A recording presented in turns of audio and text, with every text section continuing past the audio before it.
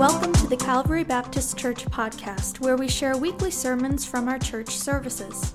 We're so glad you've decided to join us today. We are a multi-generational family church located in the heart of Little Rock. Calvary's mission is to glorify God by making disciples who make disciples.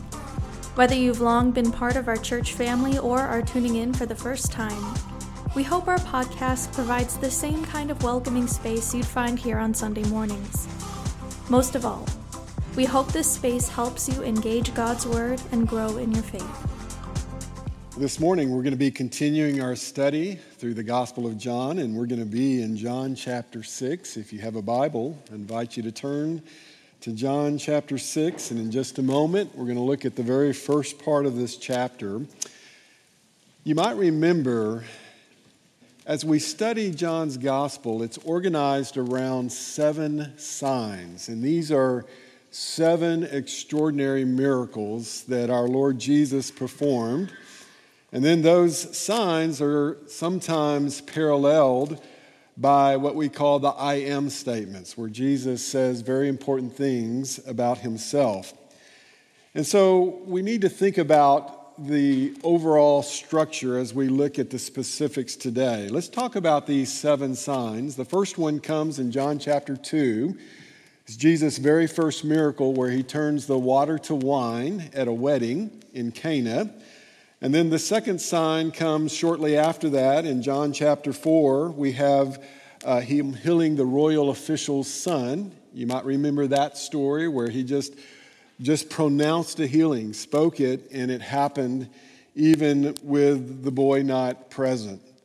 We have a third sign that comes in John chapter 5, where Jesus heals an invalid, a man who was not able to walk for 38 years. He was at a pool called Bethesda in Jerusalem. And then the fourth miraculous sign is the one we're going to talk about today. It's typically called Jesus' feeding of the 5,000. And that's really kind of an understatement. We'll talk about why in just a moment.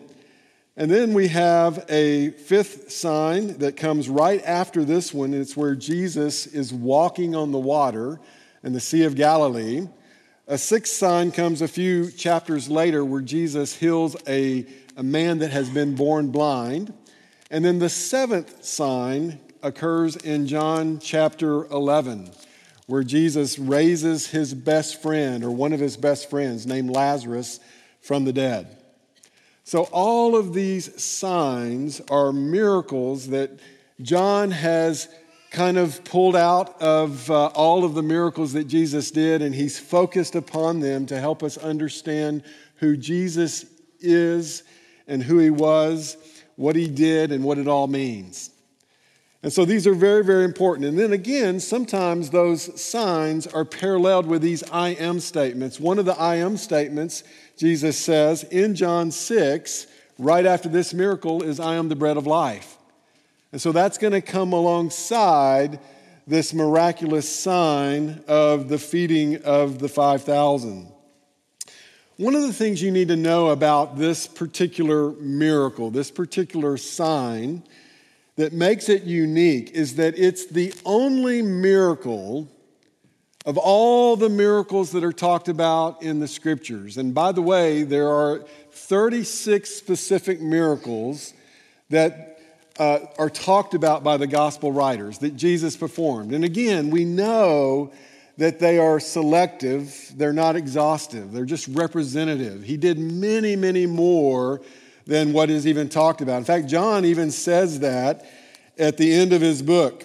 In John 20, he says, Jesus performed many other signs in the presence of his disciples than just these, which are not recorded in this book. But these are written, the ones that are given are written that you may believe that Jesus was the Messiah, the Son of God, and that by believing in him, you might have life in his name.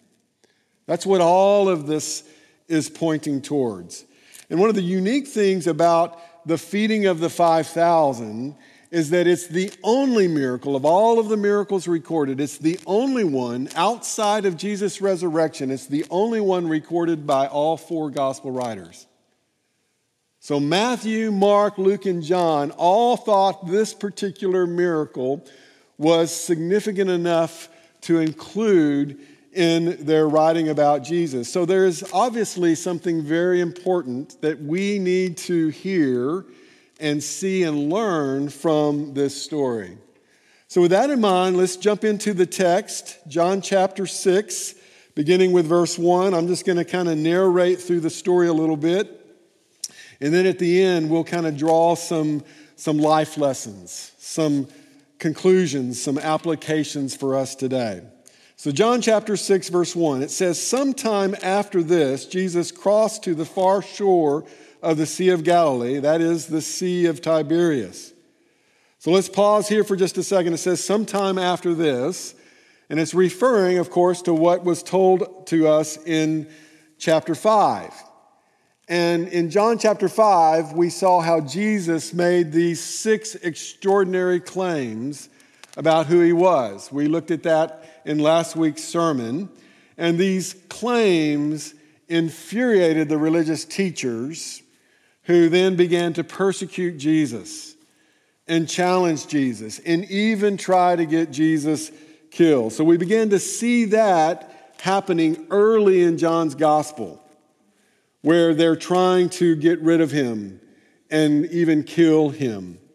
So sometime after this and his encounter with these religious teachers and their opposition, it says that he crossed to the far shore of the Sea of Galilee, that is the Sea of Tiberias. Now what this means is that Jesus is crossing very likely from the northwest corner of the Sea of Galilee.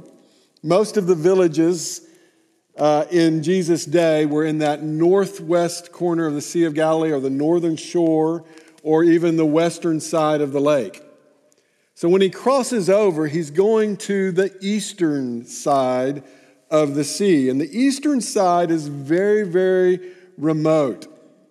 There's a lot of kind of mountainous hills. It's real steep from the shore, quickly gets very, very steep up into these kind of mountainous hills. And then there's this high plateau at the top that today is part of what's known as the Golan Heights.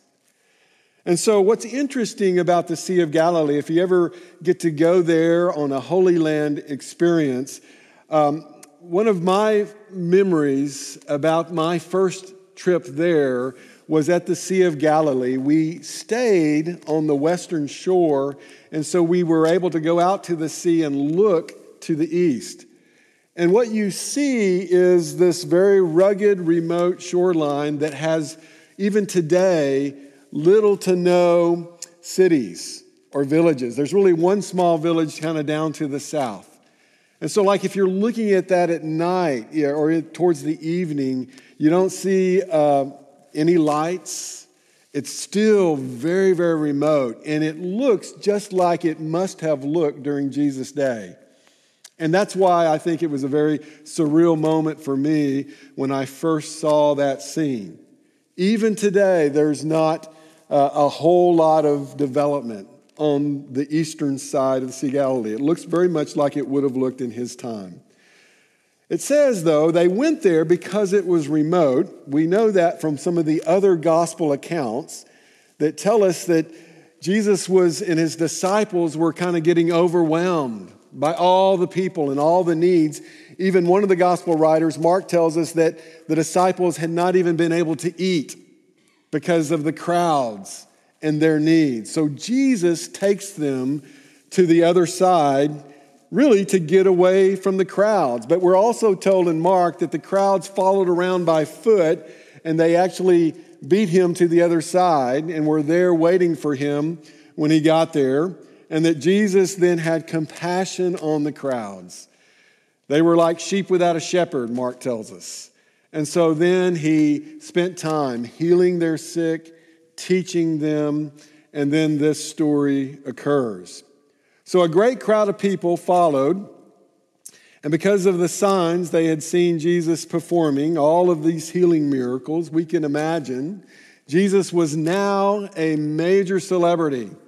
He was this miracle man from Galilee, and people were coming from everywhere to see him perform the miracles.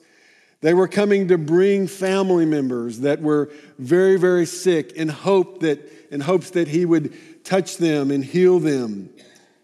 And all of those things were happening. So there was really this frenzy about Jesus.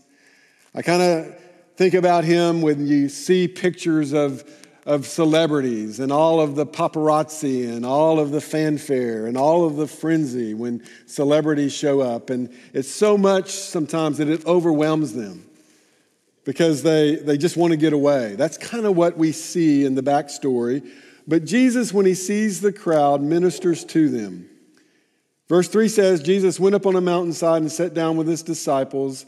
The Jewish Passover festival was near. That means this was probably in March or April. It was in the springtime. And so the crowd is there. The festival is coming soon. Jesus sees the great crowd. He has compassion on them, Mark tells us. John says, then he looks to Philip, verse 5, and he says, where shall we buy bread for these people to eat? The other gospel accounts tell us that he had been teaching. This happens late in the day. The disciples actually say we really need to send the people away so they can go to the various villages and find food to eat. And then Jesus basically says, let's feed them ourselves. Why don't you feed them? And so that's what's going on here. That's kind of the setup to this story. By the way, when we talk about the crowd, we know from verse 10, if we just skip down there, that there are 5,000 men who are in this crowd. And that's why I say this miracle is a little bit misleading in that the way it's known, the feeding of the 5,000. There were 5,000 men.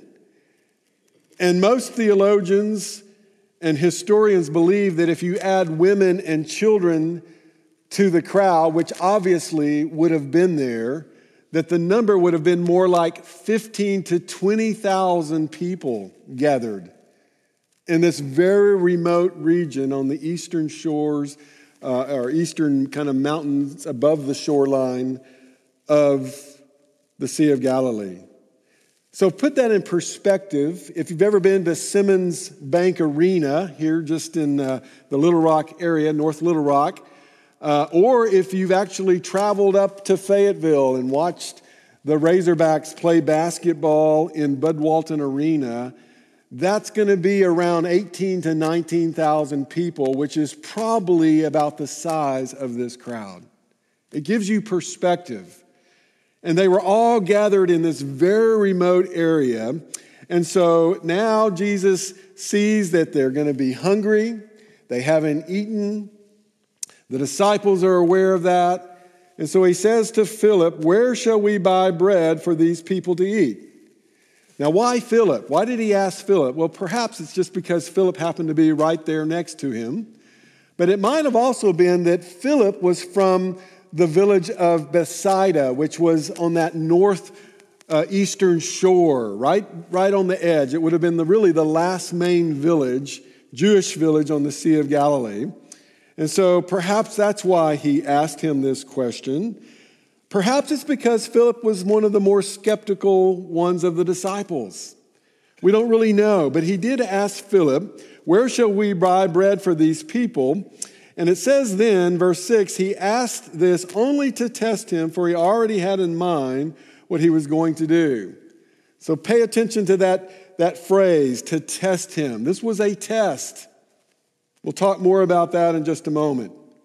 Well, Philip answered him, but really, if you look at his answer, he wasn't answering the question Jesus asked. He was answering another question. Philip says it would take more than half a year's wages to buy enough bread for each one to have a bite. Jesus asked him, where can we buy bread? He told him, we don't have near enough money to buy bread. If we used all the money we have probably in their treasury, he said each one would get a tiny bite of food. We could not possibly feed this crowd. And in fact, really, if you think about the geography and the population of these small villages, there are really only 7 small villages that we can identify that were around the Sea of Galilee during Jesus' lifetime. It would have been impossible for if you had all the food in all of those villages to take care of this crowd, a crowd this size. It was an overwhelming need for the people, or for the disciples. And Philip recognizes that. And then it says in verse 8, another of his disciples, Andrew, Simon Peter's brother. You might remember Andrew. I love Andrew, one of my favorite disciples, in part because he was the first disciple, along with another unnamed disciple. I think that was John, who first followed John the Baptist. They were disciples of John the Baptist. And then John the Baptist points out Jesus and says, "Behold the Lamb of God." And then Andrew and that other disciple began to follow Jesus. And they spend the day with him. And they become his first disciples. And then immediately, what does Andrew do? He goes and finds his brother, Simon Peter, and he introduces him to Jesus the next day. And so Andrew is, every time we see him, he's bringing somebody to Jesus. And here's another account. He goes out into the crowd. He finds a small boy, a little boy, with 5 small barley loaves and 2 small fish. And he brings this little boy to Jesus. He had the wherewithal to know, if I can just bring him to Jesus, then maybe something good is going to happen.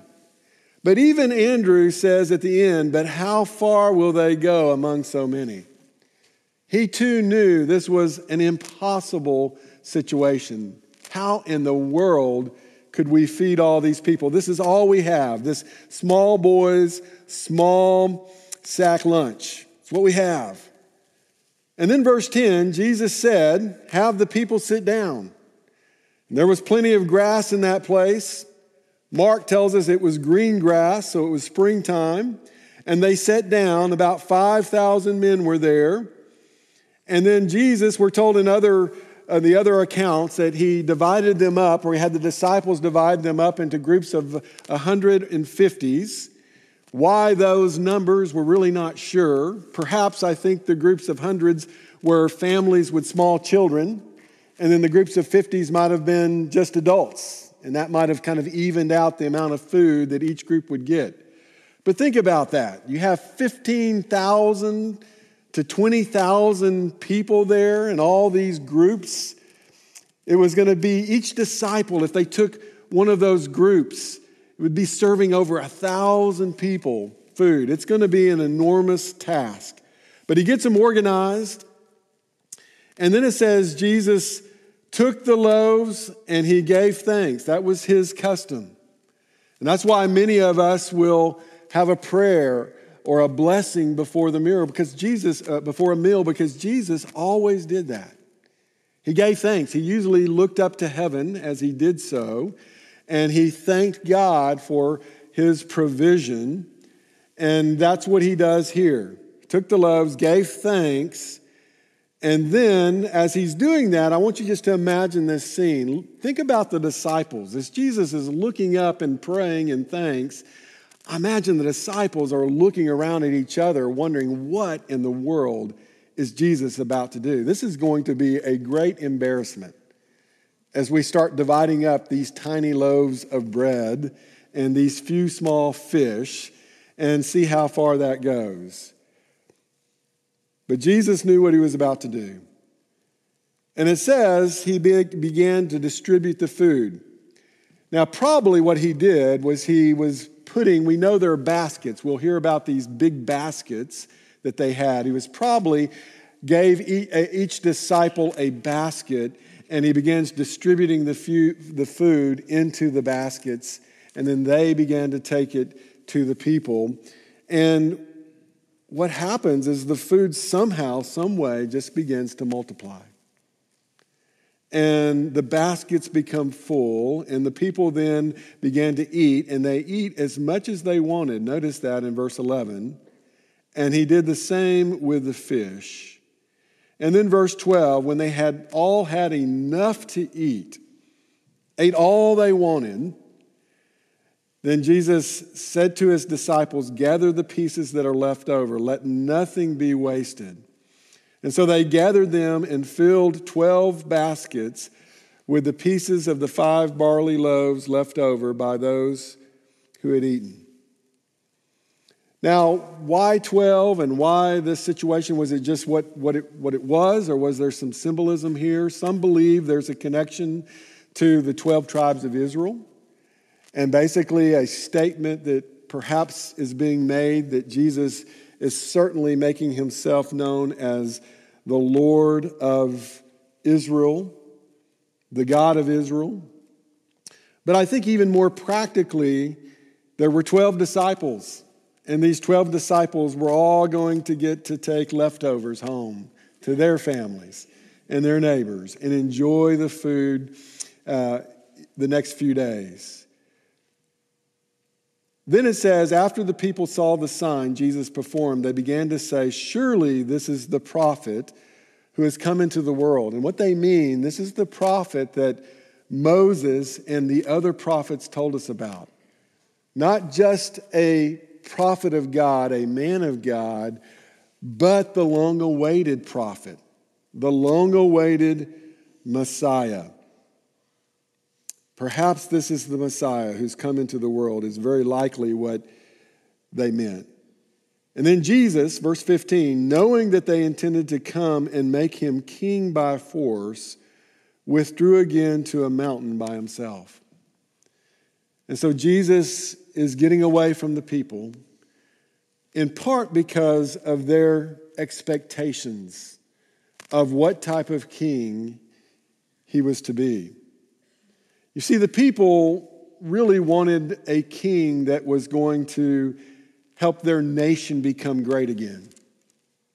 Make Israel great again would have been a great slogan for them.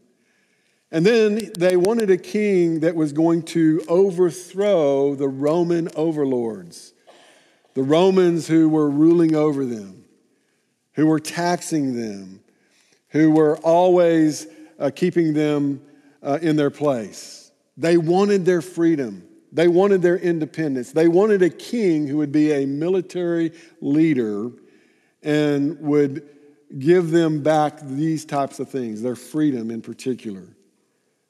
But Jesus was a king. We know that even later in the story. You remember when Jesus was arrested, Pontius Pilate asked him, he was charged with being the king of the Jews. He said, "Are you a king?" And Jesus said, "Yes, but I'm not that kind of king. My kingdom is not of this world." In other words, Jesus, with pun fully intended, had bigger fish to fry. He wanted to be the king of kings. He was the King of Kings, the Lord of Lords. He wanted to be their spiritual king that would lead the people of God into a spiritual kingdom that had eternal value and eternal rewards. They were thinking far too shallow, far too limited with their vision of what type of king they wanted and intended Jesus to be. And so because of that, Jesus separated himself from them at this time. So that's the story. What do we do with this? What do we learn from this story? Why is this story included in all 4 Gospels? Why did Matthew, Mark, Luke, and John tell us this story? What does he want us to learn from this? What type of application should we glean from it? Well, let's start here. I think one of the learning points is to remind ourselves, really like all of these signs and all of the miracles that are given in the Bible, we need to remember that we serve a God who makes the impossible possible. We serve a God who makes the impossible possible. And the Bible is just full of stories of our God who performs mighty miracles in behalf of his people. And we can just go, there's countless. I think about some of the stories like when the Israelites in Exodus chapter 14 had finally been freed from Egypt, and Pharaoh finally let God's people go. And after those plagues, you remember the story, and they were headed to the promised land. They made it as far as the Red Sea, and what happened? Pharaoh changed his mind. You remember the story. He sent his army, which, by the way, would have been the most powerful army in the world at the time, after the Israelites. And they were angry. And the Israelites found themselves hemmed in. And the Red Sea was on one side, the mountains were on the other side, and the army was on the other side, coming after them. They had nowhere to go. And we see in that story, they cry out in fear, and Moses tells them, just stand still and put your faith in God. He's going to take care of us. And sure enough, that's when the mighty miracle, the parting of the Red Sea, occurs. And the people walk through on dry land, and then the army foolishly comes after them, the Egyptian army, and you know the story, they drown.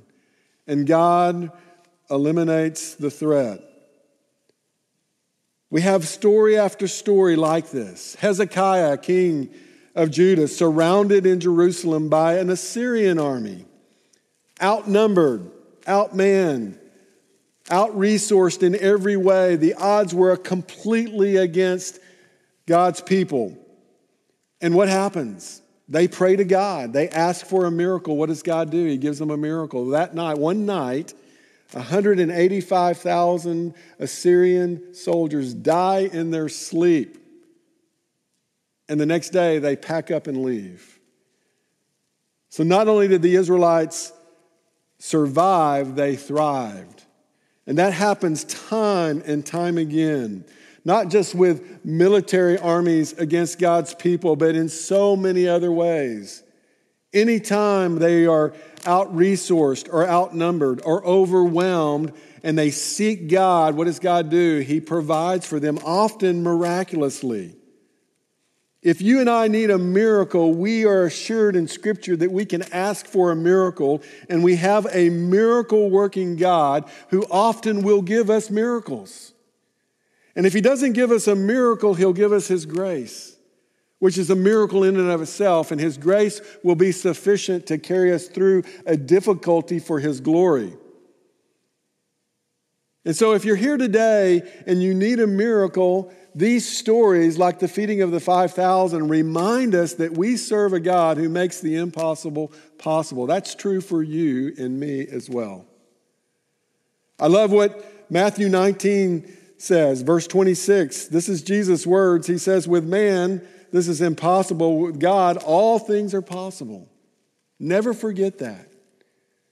With God on our side, by our side, He will take care of our needs.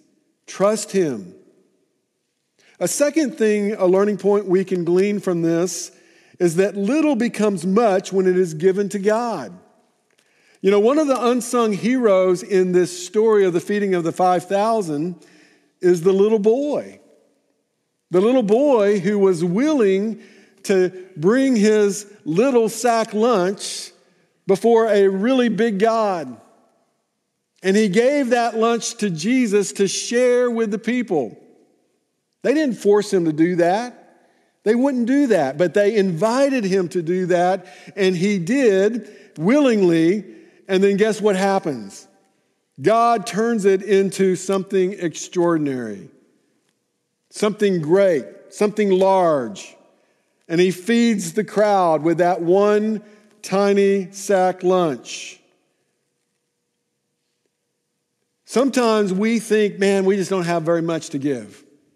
Sometimes we think, gosh, Lord, I just have a tiny little bit of talent.